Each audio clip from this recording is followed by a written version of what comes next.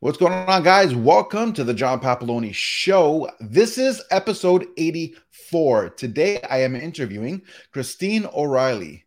Christine, welcome to the show. Good morning. Thank you so much for having me. I'm grateful to be here. Absolute pleasure. Hope your holidays were good. Welcome to the show. They were, yeah.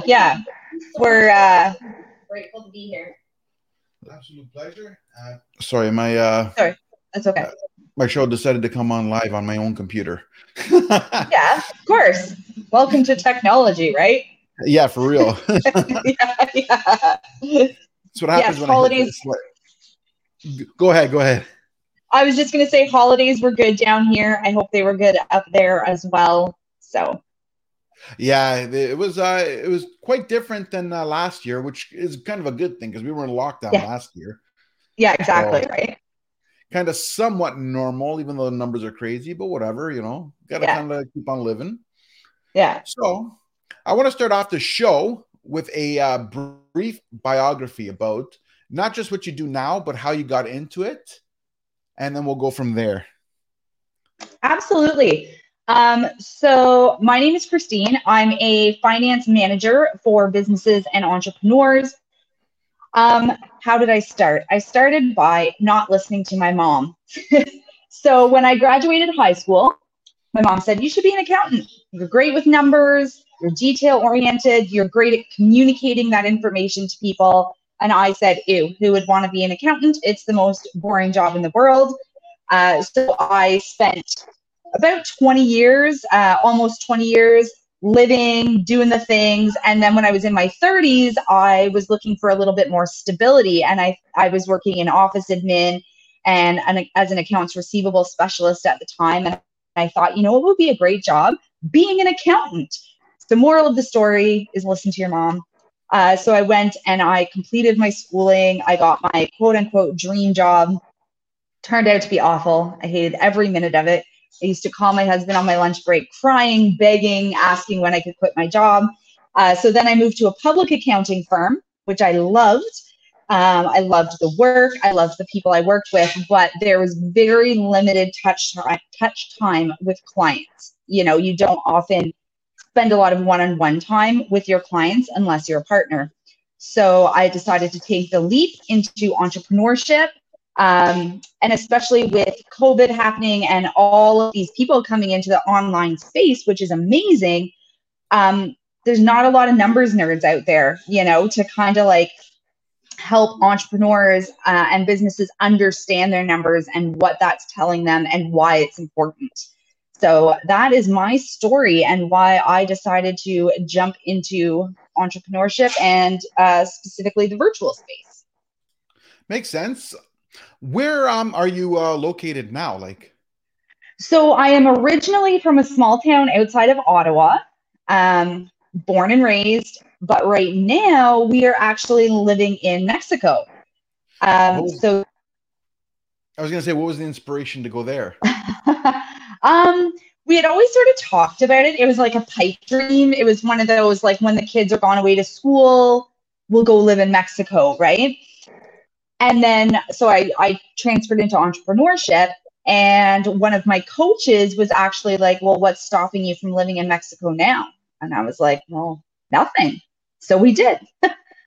That's cool. Yeah. What are the differences there? I mean, which do you prefer? Or this is temporary, more permanent? You plan to move around more?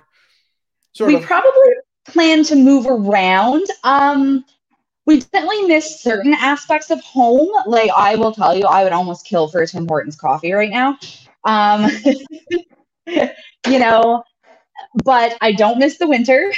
It is like beautiful today, 30 degrees, sunny. We're half a block from the beach, But the more that we live here, the more I think we want to have a home base in Canada and then sort of go different places because, there's so many places to see in the world, right? Yeah, that's true. Yeah. That's one of the things I wanted to do a little bit of as well, travel a bit. And, but the thing is that with everything closing down now, it's sort of I'm delayed again. So I've been delayed for 2 years so far. I was actually planning to leave before these numbers came back. I was planning Yeah. to I was going to literally stay Christmas here, then book something January, February, and take off. But I think I'm going to Mm-hmm. get delayed. So it is what it Yeah. is. I mean, And but I I mean, plan. we're kind of looking at the opposite, right? Like our visa's up in January. And so we were going to come home. And I'm like, maybe we'll go to immigration and just see if they'll extend it for us, because things are a bit crazier in Canada right now than they are here, right? So yeah, we may stay. Yeah, I get it. So it's one of those things. Got to do with what makes you comfortable. Yeah. Yeah. So that being said, you focus on finances with entrepreneurs, right? Mm-hmm. Yes. So what made you take that route versus maybe doing a contract with this particular company where you still do the same thing? I am a big believer in freedom. What really drives me is well, two things. Supporting CEOs and working with CEOs and their businesses is like what really lights me up. So that drives me. The other thing that drives me is freedom. So being able to choose where I work, when I want to work, and really niching down and focusing on the things that I think are most beneficial to entrepreneurs is why I decided I wanted to do my own thing. I didn't want anyone telling me what to do, right? So that's why I went entrepreneur. Okay, I get it. Although to be honest, sometimes you get told more what to do as Well, an true. entrepreneur, but at least this way you have the option to say yes or no. We're working corporate, Exactly. we don't have the option. Yes. Either Yeah, you do or you exactly. don't. Yeah. Well, that's awesome. So, I mean, that's great. I mean, so obviously this has been working out well for you. So What would far, have, so good. Yeah. yeah, what would have been the biggest challenge when you made the conversion? Um, the biggest challenge I think is it's your own head. To be honest, like making that leap into entrepreneurship is amazing and exciting, but it's also terrifying and scary. And there's a lot of what ifs. I probably spent about, I would say, 4 months before leaving my corporate job, just in the online space, building a network, building a community, seeing if there was actually a need for what I wanted to offer, like see if people were willing to pay for it, basically. So I spent a lot of time doing groundwork before I actually took the leap into entrepreneurship. So I think that made it less scary for me, but it is, it's still that pressure. It's great because it's all on your shoulders and you can rely on yourself, but it's terrifying because it's all on your shoulders, right? So yeah, that was probably the biggest thing for me. Right, that makes sense. So obviously you had a hesitation and stuff. How did you Mm-hmm. get over it? Like, Absolutely. when did you decide that, okay, you know what, enough is enough? It is a little bit scarier, but you know what? I've tested enough. I'm taking the leap. I'm jumping off. Probably during tax time, the last tax season I worked when I worked at the firm, because we worked like 80-hour weeks during tax season, and my husband had taken a leave of absence from his work with COVID so that he could homeschool our son. And I just pretty much decided like there's more to life than this, than like going into the same office day after day. So then we decided together, like, okay, let's make an exit plan and execute. So that's what we did. Makes sense. So, I mean, one of the things you said is that you talk about how to not run out of money. Yes. Yeah. How did that? Give us a breakdown of your plan and how it works for you, and then what you could So do. I'm a huge proponent. Like, I love balance sheets. I love income statements. They're very important reports. But probably to me, the most important report that you can learn how to read or have someone read with you is a cash flow forecast. So for those that don't know, what cash flow is essentially the cash coming into your business every month and then the cash going out of your business every month.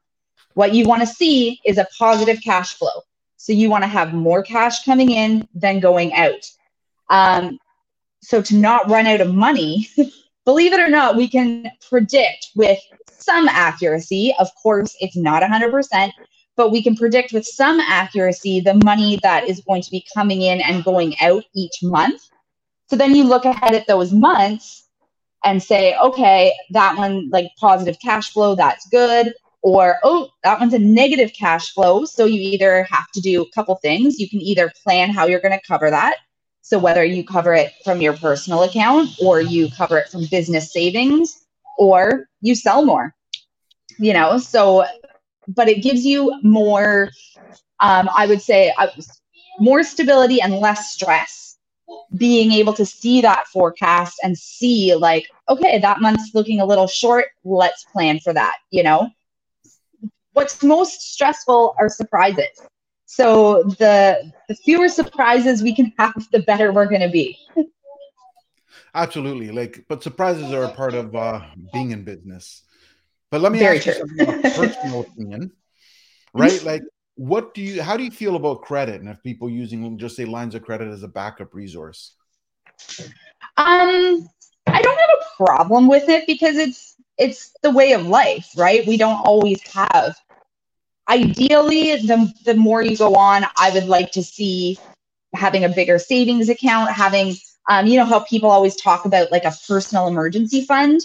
I think Yes. it's great to have a business emergency fund, right?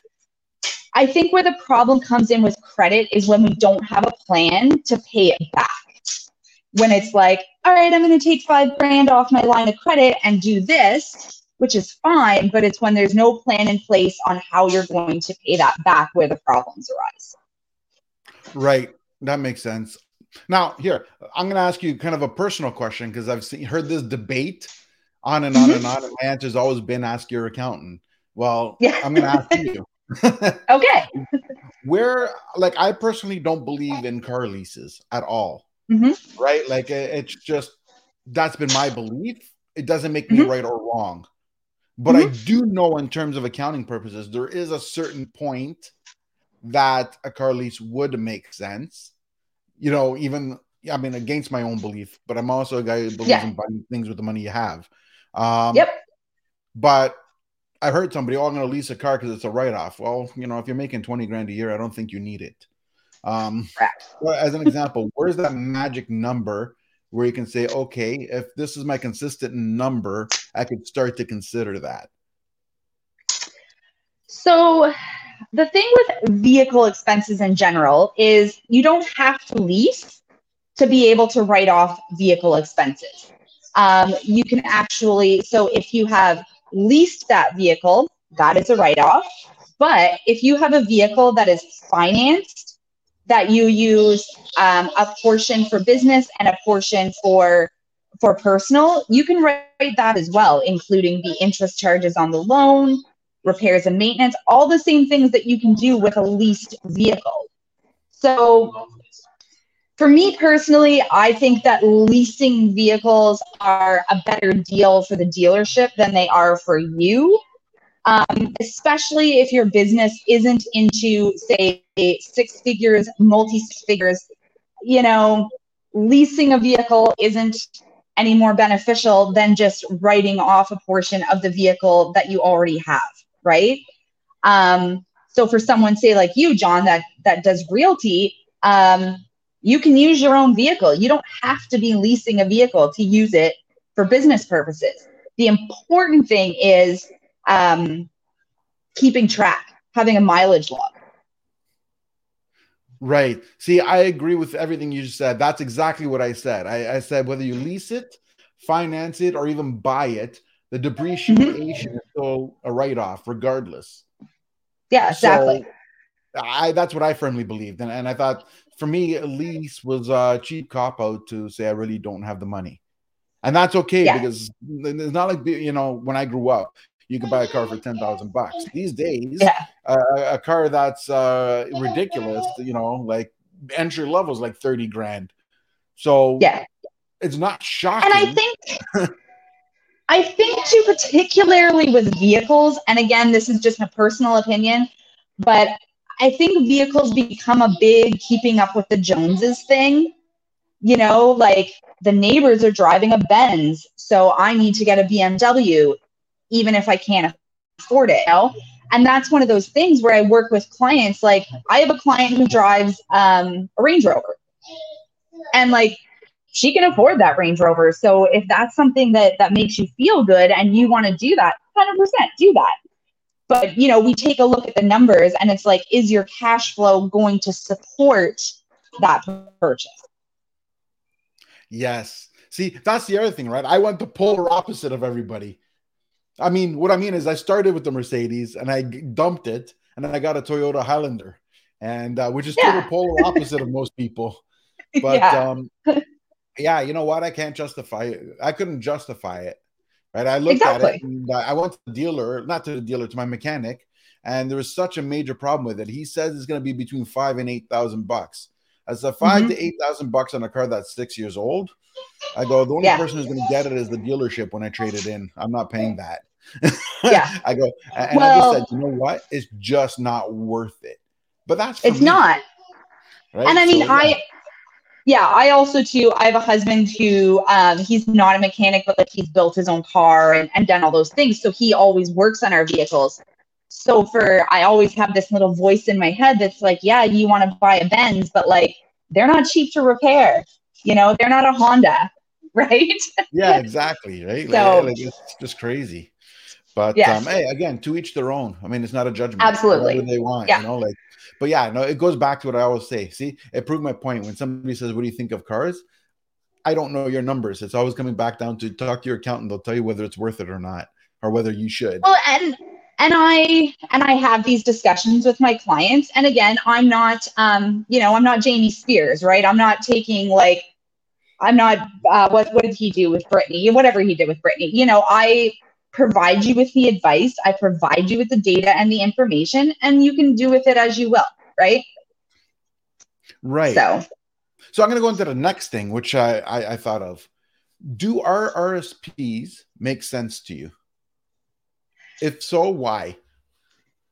Or is it a certain level again? It depends. So if you are at an income level where, you're bringing in six figures, you're doing pretty well, RRSPs make sense because they're going to be a tax deduction. So they are going to lower your tax payable. I mean, ultimately, the thing you want to have is a zero taxable income, right? And for that, you best get a very good accountant. But yes, RRSPs make sense when you're trying to reduce that taxable income.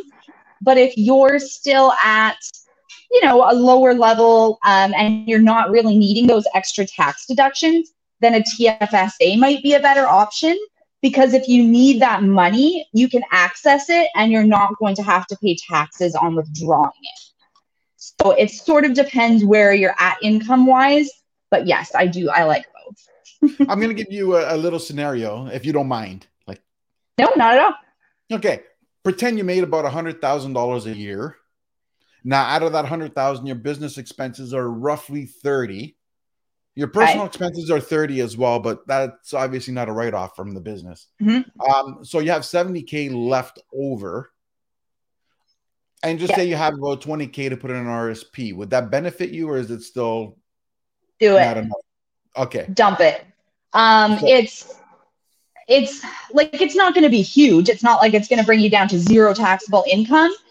But if you had, in that scenario, if you had that much taxable income, max out your RSPs. Right. Okay. Oh, max it out. Yeah. Like if you could, if 20K was your limit, max it out. Or if 20K is all you feel comfortable putting in, do it. Well, here, let me give you another scenario. What if that same scenario, your maximum is 60K, but you'd have to do an RSP loan to maximize it? Is that worth it, or are you better off just to pay the tax and just pay what you have in cash for the RSP? My personal opinion is you're better to do it in cash, because I don't like debt personally. Right. But you can always look at your interest rates, right? So if you're going to make more interest than you're going to pay on that loan, then you're gonna have a positive cash flow, if you will, in terms of interest. But if you're going to pay more interest on that loan than you're going to make in RSPs, I wouldn't do it. Right. Okay. Yeah. That was just a curiosity question, right? Yeah. My personal, like, we worked very hard to get ourselves out of debt.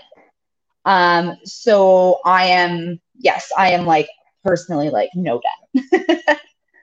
I agree with you. I'm exactly the same way. I can't stand owing a dollar. I don't carry balances on credit cards, and Yeah. I just won't do it if I had to. Yeah. So Me too. yeah, so I get it. So yeah, those were curiosity questions. Yeah. Now, 100%. now the other question I have is it's going to be contrary to my original question where I said where your struggle was.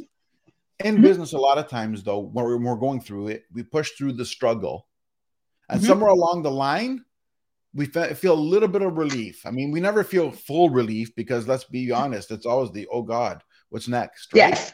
But Yes. we do feel a little relief. We feel an aha moment that you're going, oh, okay, even if I'm going through the struggle, I know I'm going to be okay. Mm-hmm. This happened and that tells me I'm on the right path or I'm at least in the right sector. So I feel good, I feel Mm-hmm. confident, and I don't have any holdbacks anymore. What was that aha moment for you? For me personally, I struggled a lot with the mindset piece, feeling like, am I qualified to do this? Are people going to listen to what I have to say? So when one of my clients hit 1.5 million in revenue and I'm their CFO, and the CEO comes to me every day asking me for advice, asking me for certain things, I was like, well, crap, maybe I do know what I'm doing. Like, I haven't led him astray. Everything's been going fine. That was one of my aha moments. My other one was when my business coach, or one of them, she said to me, she's like, Christine, whatever you are offering to these people is more than what they could do for themselves. And that is of value. And I was like, she's right. So whether they're my $10,000 a month people or they're my $1.5 million revenue people, I have skills that aren't their zone of genius, right? So that's when I Right. was like, That makes we're sense. going to be okay. That's awesome. Because I think everybody suffers from imposter syndrome at the Oh, beginning. yeah, Right. So 100%. Even I know coaches that have been doing it for years now, and they still feel that sometimes, right? that's so true. So, yeah. That's awesome. Now, going to what you're saying with a coach, right? Like, obviously, you believe in coaches, you believe in that mentorship. Yeah. Where did you decide you needed a coach, and how did that come about? First coach I ever hired was a sales coach. She specialized in sales, and she was the one who actually encouraged me to transition into, I came to her as a network marketer. And I was like, if I'm not selling anything, I don't have a business, right? So she was one who encouraged me to take my skills as an accountant and in numbers and transition that into the online space. So I fully credit her. Like, if it wasn't for her, I would not have the business that I do. But the reason I went with a sales coach in particular was because if you can't sell, you don't have a business. I don't care whether it's a house, like a realtor, an accountant, whatever you do. If you can't sell, you don't have a business. I agree with you on that. And it comes down to you can have the best product in the world, the best idea in the world, but if nobody buys it, you still can't pay your bills. Exactly. It's quite simple, a simple formula. But it's Yep. great that it's great that like you didn't just go on your own and think you can do it all and then give up. You Nope. actually went in, you came up with the idea in that coach, and you just built yourself. Personal development is huge in my opinion and my belief. Absolutely. And I'm a big fan of planning for investing in mentorship, and being self-aware enough to know where your areas of weakness are, Yes. and then investing accordingly, right? Right. See, I also have a little bit of a different belief than most people. I believe self-awareness is important here. And you figure out where are you the strongest and where are you the Mm-hmm. weakest. Mm-hmm. Delegate your weakness and become stronger at your strengths. Yes, I love that too. Like for me, so in my business personally, I have someone who does my Instagram engagement for me. Mostly because I hate it, not because I'm not good at it. But so I realize, what do I not want to do? What do I like to do? I delegate out what I'm not good at or what I don't like to do, and I spend my time like taking courses on number stuff, or on I'm taking one right now on like SaaS metrics, like those kind of things that are going to help me bring more value to my client. Right. See, here's another thing I heard there, right? Like you mentioned Instagram in particular. And where I'm Mhm. going with this is that, and you were smart enough to recognize that everything is online these days. Like Instagram is an important factor.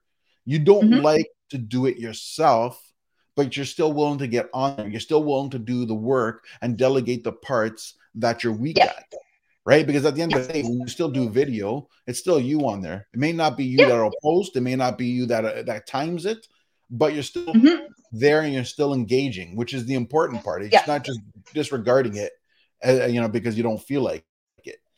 So Yes, again, exactly. at the end of the day, we all have stuff we like and hate. The difference is successful people do it anyways, Yep. right? So Yeah. that's And phenomenal. I commend you for recognizing that. thank you. Yeah. And also too, one of the things I like to do with my clients is like, what do you hate? What's the first thing you want to outsource?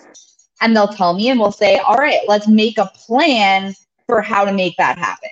Right? If you hate creating your Canva graphics or whatever it is, let's make a plan to outsource that. For sure. That's exactly it. So now, like for example, I'm in the point where I got to do numbers because right my end of year is literally in 2 days.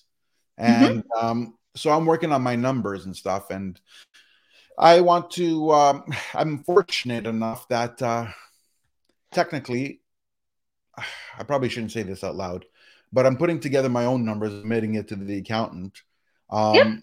They I'm incorporated, so technically they're supposed to do it themselves, not me. Yeah. But they know me well enough that they go through it, and I'm very meticulous. So Yes, exactly. Yeah. it's a trust based thing there. I'm sure they Mm-hmm. review it, still give them my bank system, but bank statements. Yeah. But I save money by pre-doing it myself. Mm-hmm. But I find it to be a pain in the ass, and part of it is, well, 2 days is due, and I'm just starting. Mm-hmm. That's part of the reason. Now, up to this year, I've been very proactive. I do it every month at the end of every month, but Yes. Yeah. I allowed myself to get distracted and not do what I should. So now Mm-hmm. 2 days and then 12 months. Yes, exactly. Yep. um, but where I'm going with this is that being in the field you're in, how can somebody develop a routine so they don't do what I'm doing right now? Mm-hmm. And you are not alone, first of all. And I was joking with one of my fellow numbers people about how when we're creating content through the year, we're like, how can we evoke the feelings that everyone is feeling right now? But how can we evoke those in like June and July? So my biggest thing is to just make it part of your routine, part of your business routine. So we all do admin things, whether it's creating content or whatever, and make the numbers part of your routine. Right now, should this be a monthly routine or should it be sort of I have a receipt, let me input it right now, like a daily I thing? usually encourage monthly, and then as you start to grow and as you start to get busier, possibly make it weekly. Right. Now, what do you think of an app as an example? Like I used to use in the past a program called Wave Accounting. Mm-hmm. And what ends up happening is comes with a little app on your phone. You get a receipt, Mm-hmm. you take a picture, Yep. and it uploads it for you. What do you think Mm-hmm. of having a system so that every time you have that receipt, it's always in there? So this way, you're just making adjustments and categorizing it I, month to month. I think it's great. I think if So it's and that great. If that helps you stay consistent, do it. perfect. So yeah, Yeah. okay. So that's perfect. Yeah, okay. So that was kind of curiosity there. Yeah. Um, so every entrepreneur Oh, hold on. Before I get into this question, I want to ask you because obviously you're working remotely and tax Hmm. laws are different everywhere in the world. Yes. How do you like where do you service? Do you service certain countries? Do you service everywhere? And how do you separate it? I And work I work primarily with Canadians because that's where I'm most familiar. But I do bookkeeping and finance management things with Americans as well. okay. Just no American tax. Okay, so you do the bookkeeping part, but you don't file the taxes, but you do the tax Exactly. part in Yeah. Canada. Okay, that makes sense. Okay, Yes. I was just Yeah. kind of curious because I just thought about Yeah. that. I'm thinking, wait a minute, you moved to Mexico, but you were from Canada. And I'm thinking, okay, well, where do you work? So it's Yeah. like I had that kind of question. I mean, it should have been obvious, but I thought it would get the clarity. No, yeah, absolutely. And so where I was going to go with the next part was that as entrepreneurs, we don't have an outlined schedule like a 9 to 5. We don't Mhm. wake up at 7 a.m., get ready, grab our morning coffee on the way to work, and then show up for 9 o'clock or 8 o'clock. And, our lunch is at 12 o'clock. And, Yeah. we don't have that schedule. So it's easy Hmm. to get distracted and, Hmm. off focus and stuff. And how Hmm. do you establish your routine? Like, do you have a set routine? Does it fluctuate? Do you plan in advance? And like, if so, do you like plan the night before? Do you plan a week before? Like, how does your calendar work? So I tend to plan at least the week before, but I do sometimes schedule things in like months, depending, what it is and what I'm doing. Um, for me personally, I stick to a pretty set schedule just because that really works for me. So I wake up super early. I work in the morning. I usually take afternoons off, and then I usually do another little spit of work in the evening. That's just what works for me. And I think it is important to establish some type of routine just to keep us accountable, right? But then there's other days where I'm like, we live in Mexico. Screw it. Let's go to the beach. So, and I mean, worst comes to worst, I always have this little doodad, right? Like I can always answer texts or emails if I have to, right? So Right. That makes sense. Now, do you have set boundaries with clients? And what I mean by that is that, like, do you have a certain hours where you do respond right away and certain hours where they don't? Like, because some customers can be all over the place. I mean, like, you can get calls mhm. at 9 p.m., you can get calls at 6 a.m. Yep, I've gotten calls at 3 a.m., which those ones, I know, like, that was, right? yeah, like, so you know what I'm talking about without even finishing the sentence. Yes. But, so yeah, So like, what would you tell a person and how would that work and how do you protect those boundaries? I do have boundaries. So I immediately say Monday to Friday, you know, email, text access. But if they message me, like sometimes I'll put my phone on personal mode so that it doesn't come through. And then I will message them back when I go off personal mode. I did not know that was available. I just learned something. It's a thing. So if you go in your settings and you'll see a thing and it says, whoops, focus. Oh, wow. And you can go focus, personal, sleep, work. That is awesome. Yeah. And then you can control what comes through and what doesn't.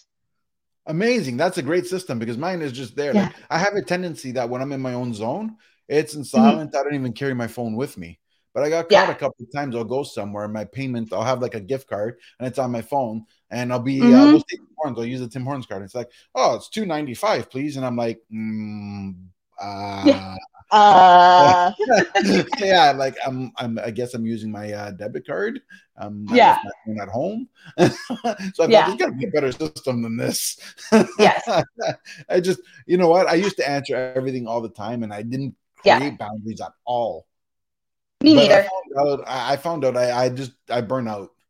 I get, Yes, me too. like, And so it's one of honestly, those. I do the focus mode more for myself than my clients because if they message me, I will answer. So it's more for me. to put that on focus mode and focus on what I'm doing, you know?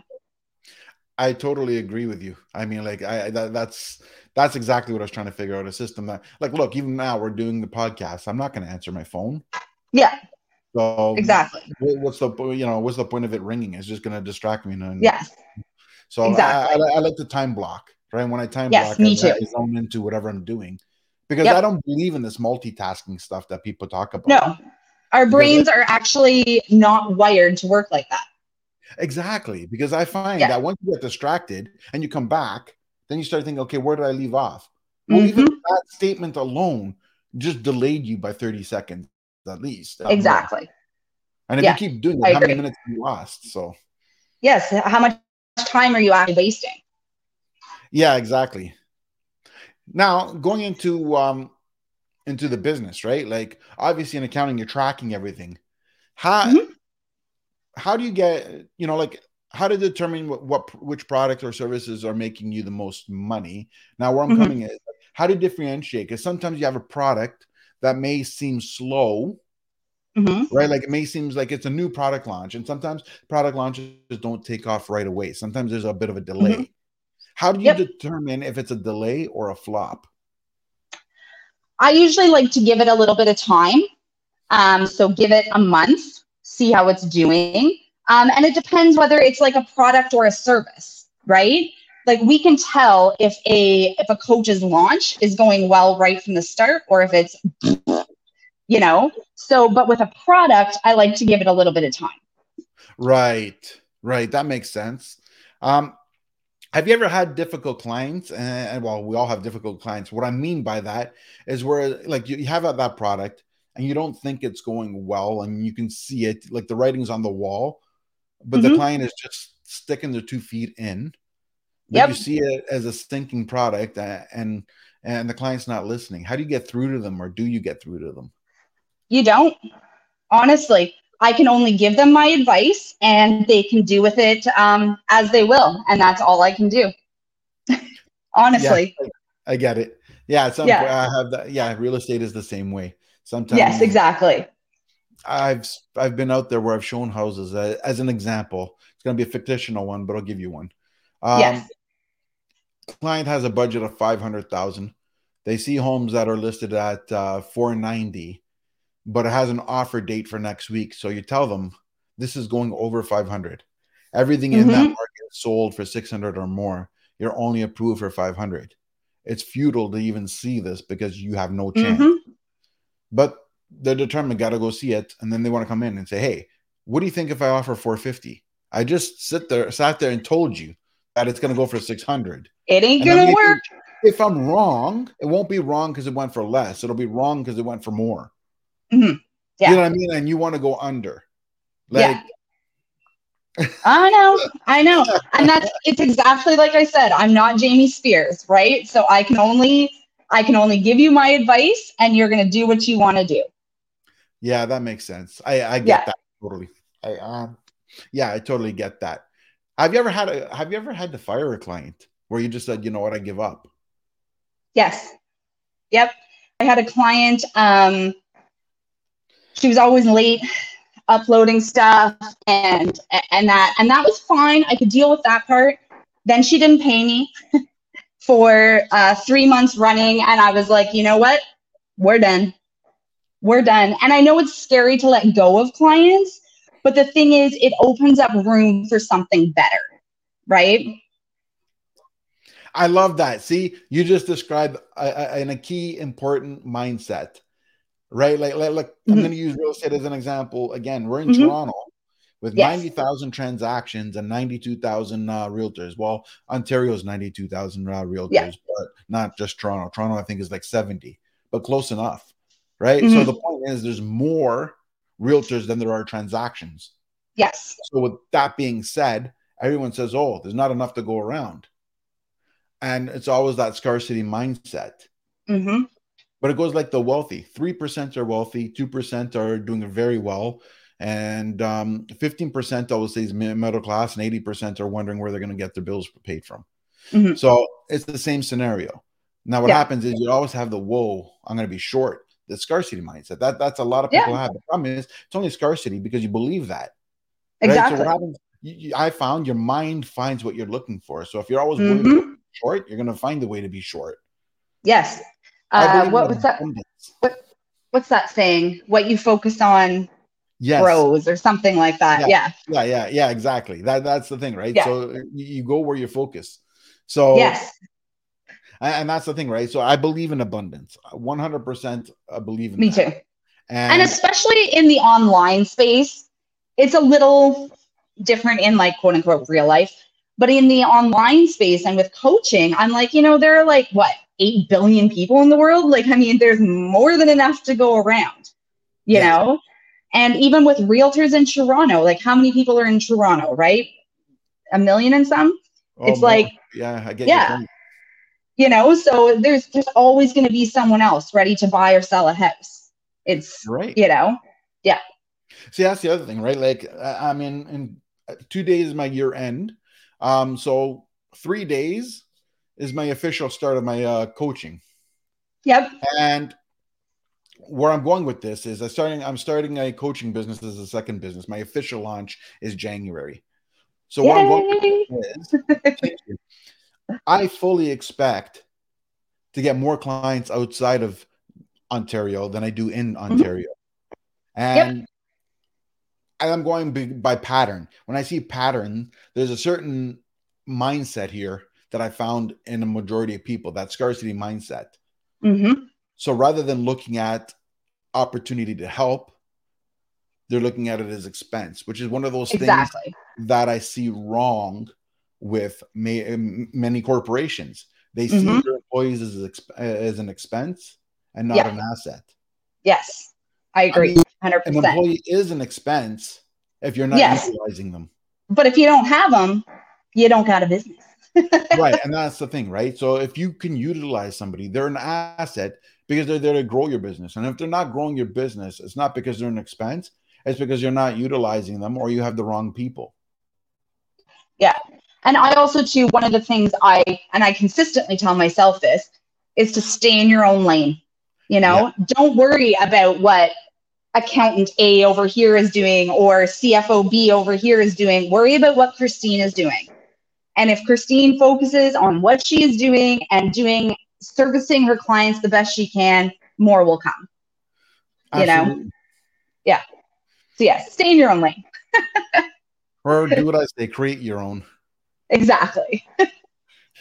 If your lane you're in doesn't work, create another one. Exactly. You can So always pivot. exactly. My Yeah. favorite word since COVID started, pivot. Pivot. So here's my other question for you now. Like, obviously, in life, you're either growing or dying, Hmm. right? So, end of the year, I'm sure you always, you know, look back at what you've done Hmm. and where you've gone, and I'm sure you have a plan of where you want to move to. Hmm. So, how do you assess your past and decide what you're going to do to move forward? Like, what does that look like?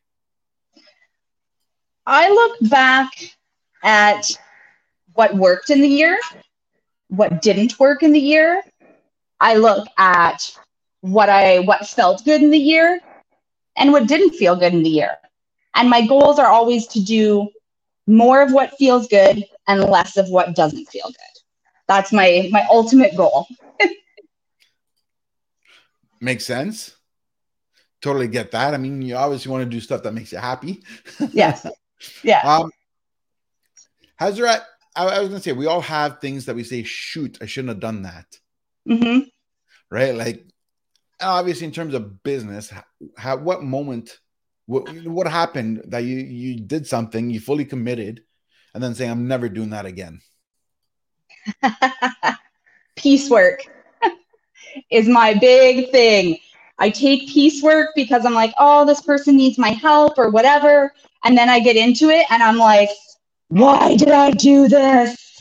And I literally messaged my business coach the other day and I was like, if I ever say that I am taking piecework again, please remind me of this day. That's funny. Yeah. That's funny. Now, here's a pattern that I noticed, and it's just a pattern. I'm just social talking on this part here.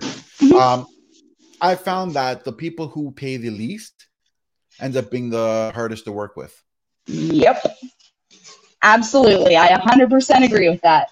Yeah, I found that. My high paying clients are like amazing, hardly any work. Like I feel like, I don't do enough. Yeah. Yeah, yeah, that's the thing, right? I found like even going back to when I had my marketing and print business, I remember I had somebody that would order a product that was like $35. They were ordered at 9 a.m. By 11 a.m. They're on the phone. I'm on my way. You know what I mean? Yeah. I'm like, on my Yeah. way to what? Right? To pick up the cards. You sent it 2 hours ago. You know what I mean? And this is Yeah. back in the day before they did digital printing where it was instant or Yes. whatever. Yeah. This is back in the press where it's like, it takes time. And I'm like Yeah. thinking, well, yeah, I'll bust out my photocopy machine. Like, Yeah. oh my God, right? Like, no. I had the schedules and deadlines. It was always send it on Wednesday, you pick it up Friday. So, Yeah. and those were like $30, $40, $50 clients. Mm-hmm. And then I had customers that would order like $20,000, $30,000 at a time. Take your time. But this is the thing, it would be dated, as an example, it would be dated for Saturday. It'd be Friday afternoon at 2 p.m. and I can't get a hold of them. Like they're in no rush. Yeah. And I'm going, but it expires tomorrow. Yeah. Like totally backwards. I know. So wow. Yeah. So like kind of crazy how that goes. Yeah. So now, what advice would you have for a new entrepreneur that's just starting out and has the same hesitations you may have had when you started out and everybody else has? They're not sure what to look for. They don't know where to start. What would you suggest? Invest in yourself and people that will grow your business. Be consistent, like showing up on social media, doing the work, whatever. Be consistent. And I know this is so cliche, but don't give up. Keep going. Love it. So now, because I want to keep in, respect for your time here, guys. We've been here for 47 minutes, which is great, and I'm enjoying it. And I could be here all day, but at some point in time. Yeah. So I want to go in what's called the lightning round. Okay. So it's just going to be personal questions, and that'll be quick and fun and interesting. Okay, so, let's do it. Example, what would be your favorite podcast and why? Favorite podcast right now is called Morbid. It is a true crime podcast, and personal fact, I'm obsessed with true crime. That seems to be a common thing these days. When you said morbid, I kind of saw that coming. Yeah. Favorite book? Ooh, favorite book, Lord of the Flies. Interesting. Yep. I don't know. I think it talks. It makes an interesting point about the human dynamic. Right. And I think things would have been very different had there been more girls. That's funny. Favorite vacation spot? Progreso, Mexico. We moved here. That would be logical. Yes. Yeah. I would say next, favorite food. Ooh, favorite food. I'm a big foodie. I love food. I eat all the time. But right now I'm having a hankering for a good old Canadian poutine with cheese curds. Interesting.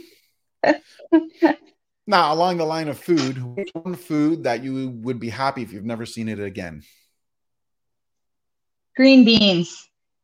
Oh, I guess you had your fair share of those. I hate green beans.